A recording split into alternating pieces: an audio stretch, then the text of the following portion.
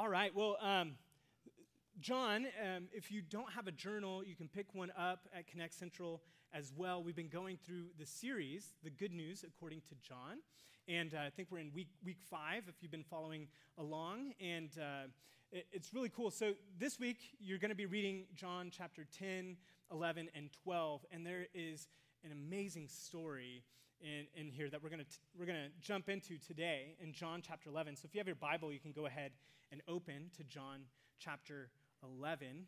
John 11. It's the story about Lazarus. And so we're gonna be in that story today. I'll jump around a little bit and really just want to talk about kind of 2 statements that have really changed my relationship with God. And in John chapter 10, though, there's this really cool, Jesus says this really interesting phrase. He says, "The enemy has come to steal, kill, and destroy, but I have come to give you life and life to the full." And being a college basketball fan, all I could think about was the NCAA bracket. The enemy has come to steal, kill, and destroy, but we have come to say KU is the best and going to win the NCAA tournament, right?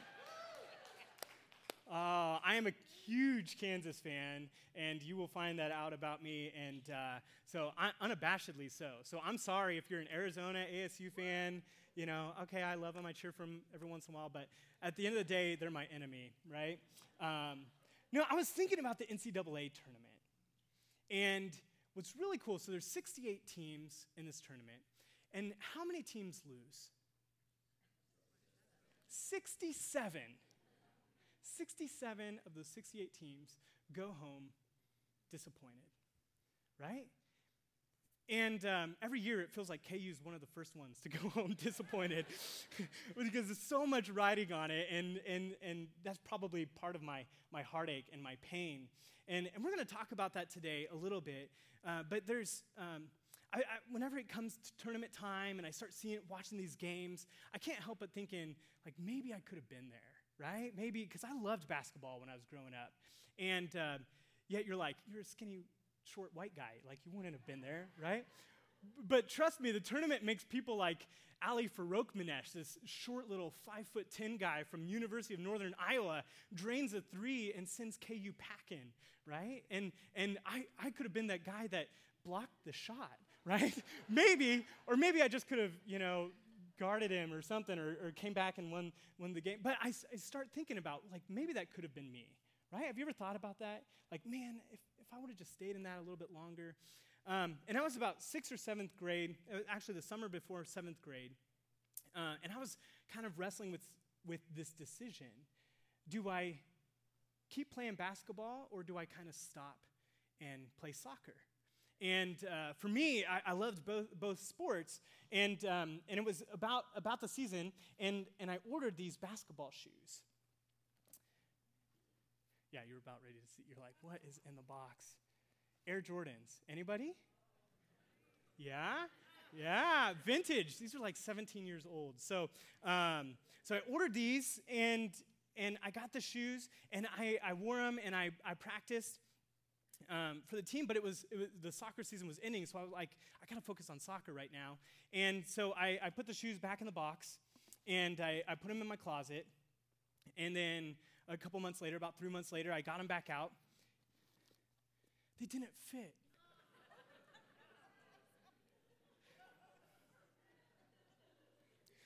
My pain and agony. Even 17 years ago, these things were expensive, right? And it was right. It wasn't just the shoes, but it was right about that time. I just felt like, man, I'm just going to keep playing soccer. I'm not going to play basketball anymore. And the dream that I had, and we have these dreams, right? These childhood dreams, and they don't work out like we expect them to. And we have this disappointment and this challenge in our life. And Jesus says something later in John. It's a promise to us. It's really interesting. He says, in this world, you will have trouble. In this world, you will have trouble. Take heart, I have overcome the world. And I think it's so interesting because Jesus is identifying what it means to be human. Pain and loss are part of the human experience. You can't avoid it. It's going to happen. Because in order to do a new thing, in order to play soccer, I had to give up my dream of basketball. See that? In order for something else to come out of a new season, of a new dream, something else kind of has to die. And we experience this all the time, the pain and loss. And sometimes it's a death of a loved one, right? Which is extremely painful. Sometimes it's just the death of a dream, death of a season of life, which is natural, right?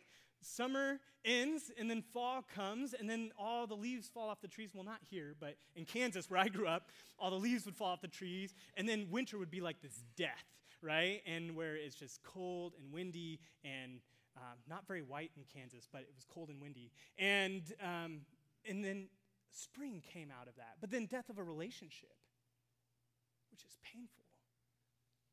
Or this, death of a plan. Any planners in the room? It just doesn't go according to what I planned.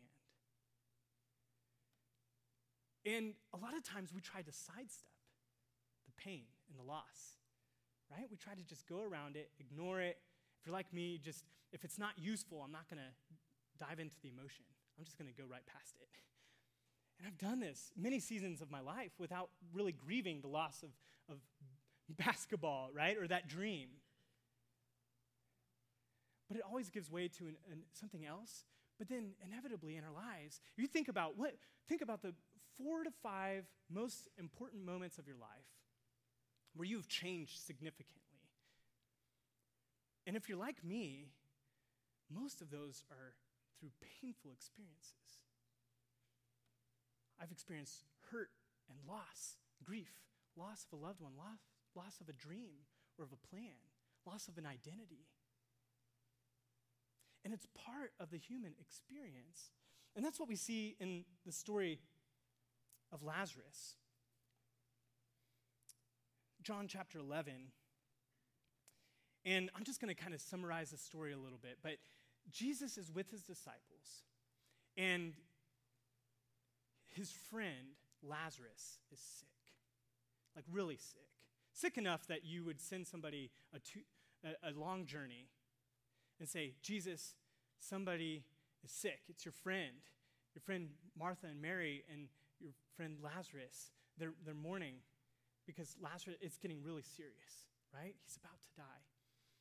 And Jesus waits 2 days. Have you ever felt like you waited on God? Have you ever felt like there's a season where it's like, come on, get here quicker, get here faster. I need you. I'm in the season and I need you right now. It's like the pain is right around the corner and I know it. I'm sick, right? Jesus waits 2 days. And by the time he goes to Bethany, it's a 2-day journey. By the time he goes to Bethany, Lazarus has been dead for 4 days. At what point do you give up hope, right? If you're Martha and Mary and their brother Lazarus is sick, we sent word to Jesus, Jesus, you've done all these awesome things to this point, right? You've turned water into wine. That's pretty cool, right? You healed the blind man. Do you want to get well? He encountered this woman caught in adultery, and he gave her light and hope. Like, he's done some really cool things, but you can get the feeling like everything's on the line at this point in the story. There's this momentum up to this point. And Jesus even says to his disciples, we got to go back to Bethany. He waited 2 days and said, it's time to go. And they said, no. Like, they just tried to stone you. They're going to kill you. And Jesus says, I don't care.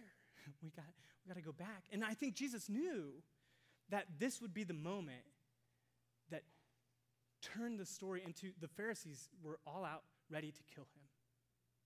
And we see here in John, from here moving forward, you're going to see the last kind of days of Jesus' life, starting with this story, because they were so enraged with what happened in this story. So Jesus makes it to Bethany. Do you give up on 1 day, 2 days, 3 days? They said the soul left the body at 3 days, right? Lazarus is dead. 4 days? And Jesus gets to Bethany, and Martha runs to meet him. I can think of a ton of things I would have said to Jesus in that point, right? But I love this line that Martha says to Jesus. And this is the first of two phrases that in this story that have completely changed my perspective of faith. She says, Lord, if only you had been here, my brother would not have died. Seems like a weird statement. But how many times in your life have you said, if only? God, if only. If only we could have stayed together just a little bit longer. Like if only she wouldn't have had that affair. If only I wouldn't have made that decision at that moment when I was vulnerable, right? If only I wouldn't have turned to drugs or alcohol to ease my pain. If only I had turned to you, right? How many times in your life have you said, if only? I want you to think about that. What would that be for you? Because I heard somebody recently say that everybody is going through either coming out of a season of pain, entering a season of pain, or currently in the thick of it. So look around the room and have compassion because everybody is going through pain and loss and suffering and disappointment. We all are.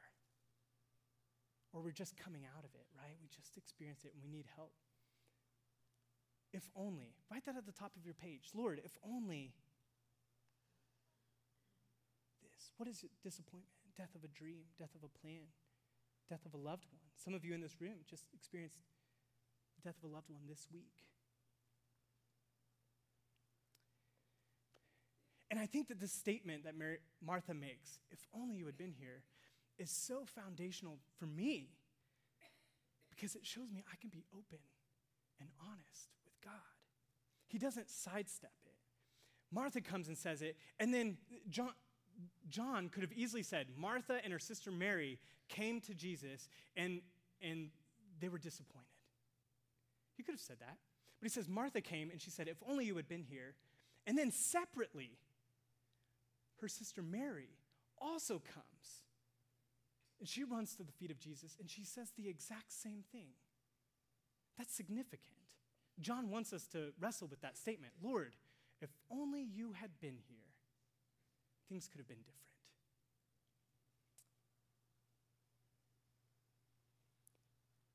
But Jesus doesn't sidestep our disappointments.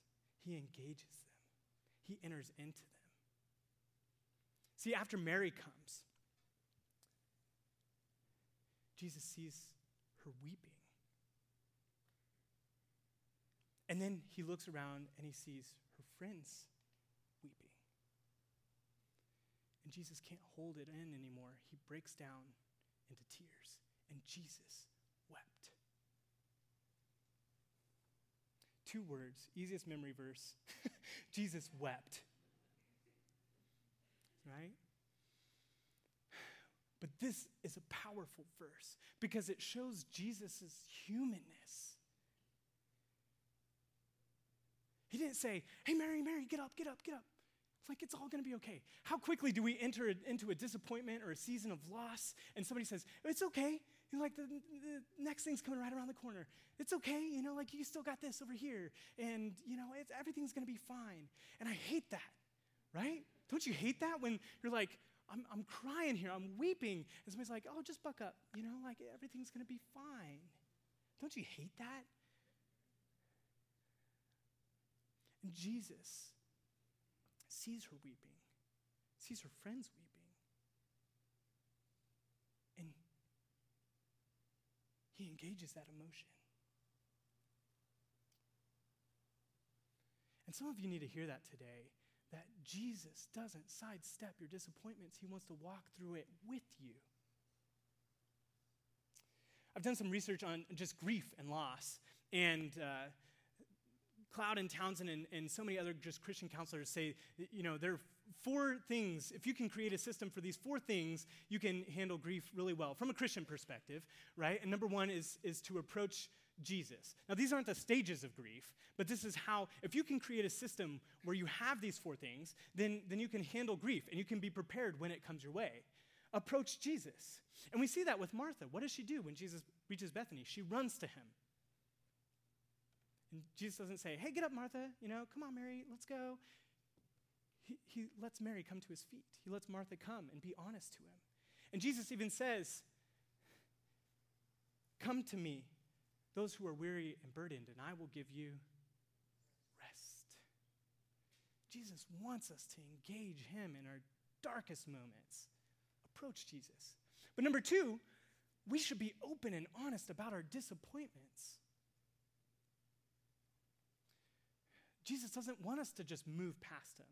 He wants us to pray to him. He wants us to be honest and journal about those things. He wants us to pray with other people and community. And that's the 3rd thing. Surround yourself with community, because you can't go through it by yourself.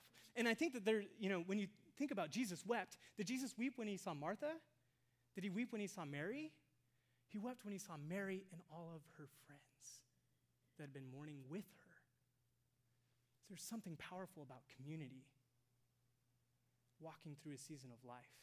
And if we have that, then surely we can withstand grief and seasons of loss, because it's part of the human experience. We're going to have trouble. That's the promise. And then number 4, create margin for a new thing. And we're going to get to this one in just a minute. The band's going to come back up in a second. And we're going to give an opportunity for you. We're going to play a song, and we're going to come back up with the second statement. Second thing in this story that has really changed me. But I want us to sit here for just a second, because I don't think we take time enough to give God our open, honest disappointments. The things that we've gone through. And so maybe for you, you need to light a candle to say, God is giving me a new dream, a new season. Maybe for you, you need to take that if only statement, if only, that disappointment, you need to bring it up to the cross, pin it to the cross and say, God, I wanted you to be here, and I waited, and this thing in my life, it died, right? Maybe you just need to stand and sing out to God. Or maybe you need to pray with somebody in the back, in this corner over here, because community is important when we're going through grief and loss and changes of seasons. But I want us to just take some time to share our disappointment with God. When was the last time you did that? With tears, with honesty. I want us to sit here just for a second, because Jesus doesn't sidestep it. He walks right into it. He engages us in that moment. Sometimes it just feels good to offer whatever that thing is, that burden, to God. Because sometimes we don't choose to enter seasons of loss. The seasons of loss and disappointment, they happen to us, right? We feel violated. But thankfully, the story doesn't end there. That's only part of the story. And if God just left us in our disappointment, in the sorrow, right, we would be hopeless. He doesn't leave us with our disappointments. You see, Martha says, Lord, she comes to him and says, Lord, if only you had been here, my brother would not have died. But then she says something else. And this, I'm on the journey of exploring, what does this mean for me? What does this look like for me? And she says, but even now, I know that God will give you whatever you ask. But even now, in the midst of the pain and loss and disappointment. Even now, I know that you're creating a new thing. And my question is, do we have margin for that kind of faith and hope? Have we created a little bit of space that, in the midst of this, maybe there's something else that's being birthed out of it, right? Maybe like a seed has to die in order for the tree to blossom and grow. Or when you're hiking up the mountain and you look around you and it's hard work, and you look around you say, well, like, this is beautiful, but like, surely there's a mountaintop experience, right? Surely there's hope that I'll get to the top, or that tree will blossom, or that Jesus will restore and renew this pain in my life. And Jesus' response to Martha, I love this. He says, I am the resurrection and the life. The one who believes in me will live, even though they die. And whoever lives by believing in me will never die. Do you believe this? Do you believe that in the midst of whatever death or suffering or pain you're experiencing, that God could create something new? If you have no margin for that, you'll stay in that state of hopelessness. But there is power in the possibility. There is power in the possibility that maybe out of this story could come something new. There's power in the possibility that maybe God is doing something inside me or through me or around me that I wasn't even aware of. Right? It's been 4 days. And Jesus weeps, and then he says, take me to the tomb. And he had him roll away the stone. And he shouts out, Lazarus, come forth. Now, if you put yourself in the story, you don't know the end, right? We have the hindsight bias. We know what happens. But put yourself in the story like, oh my gosh, if this doesn't work, right? What happens if Jesus says, Lazarus, come forth? And there's silence, right? But Jesus says, Lazarus, come forth. And he comes stumbling out, I imagine, in grave clothes, like what is happening? Like a mummy. And maybe in the story we're Martha or Mary, but maybe we're Lazarus. And maybe Jesus is saying, come forth. Cameron, come forth. John, come forth. Kelly, come forth. And experience me. Because I am the resurrection and the life. You see, this is where we miss it. Sometimes we think, a season ends, so I'm just going to be busy doing something else. I'm going to create a new opportunity. I'm going to do a new thing. We don't sit in it. We don't wait in it. We don't approach Jesus. We're not open and honest. We bury it. We go on to the next thing. And this is where we experience addiction and hopelessness and depression. And this is where we experience putting our faith into other things. Jesus says, just come to me because I have the power. I have the possibility. Not those other things. The possibility is in me. Come forth. There's this great quote. Each time a door closes, the rest of the world opens up. All we need to do is stop pounding on the door that just closed. Do you do that? Do you pound on the door? Why? If only. Man, I can't believe. I'm going to force it. I'm going to make it happen. I'm going to redo the dream. I'm going to make it happen. We get so hard-nosed. Just turn around and welcome the largeness of life that now lies open to our souls. Jesus is that life. Jesus is the largeness of life that lies open before us. With our back to the door, we look out and we see this world of possibility that Jesus might be, right? We have this tinge of hope. Jesus might be doing something else in the midst of it. So if you wrote down on your top of your page, Lord, if only, whatever that was, that statement, that season of disappointment or loss, maybe you put a period there, but turn that period into a comma. Because sometimes we put a period where God puts a comma. And write, but even now.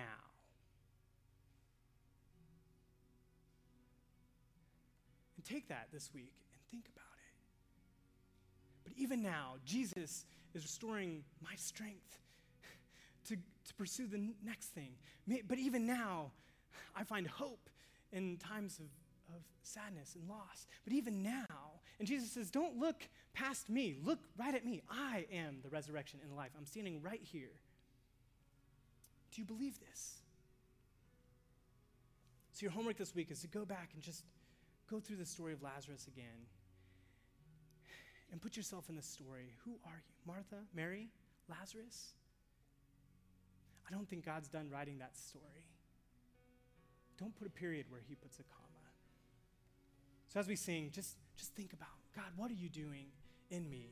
What new thing, what new possibility are you stirring up within me? What thing have you called me to? And just give that over to him. Let him define what that is. But don't look past Jesus. Approach him. Give it to him. He doesn't sidestep it, so we shouldn't sidestep it. What is that new thing that we this week, but even now, can give over to Jesus for him to create a new opportunity, new life, and a new possibility?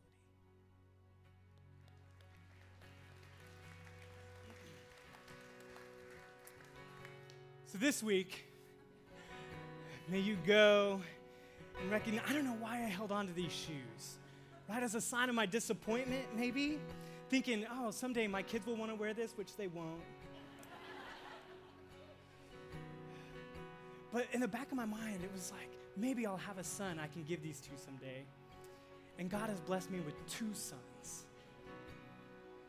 And so you never know when a season of your life could lead to a new door, a new opportunity. So as you go today, be reminded that even now, God is doing something special. And you may not see it, but he is. And that's what we experience every single day. He says, I am the resurrection and life. And he says, I died on that cross so you may have life. I am the resurrection and I am life. So go today and be overjoyed with the new life that he is bringing in the midst of your pain and challenge and difficulty. Amen? So go. That's my prayer for you. Love you. We'll see you back here again next week.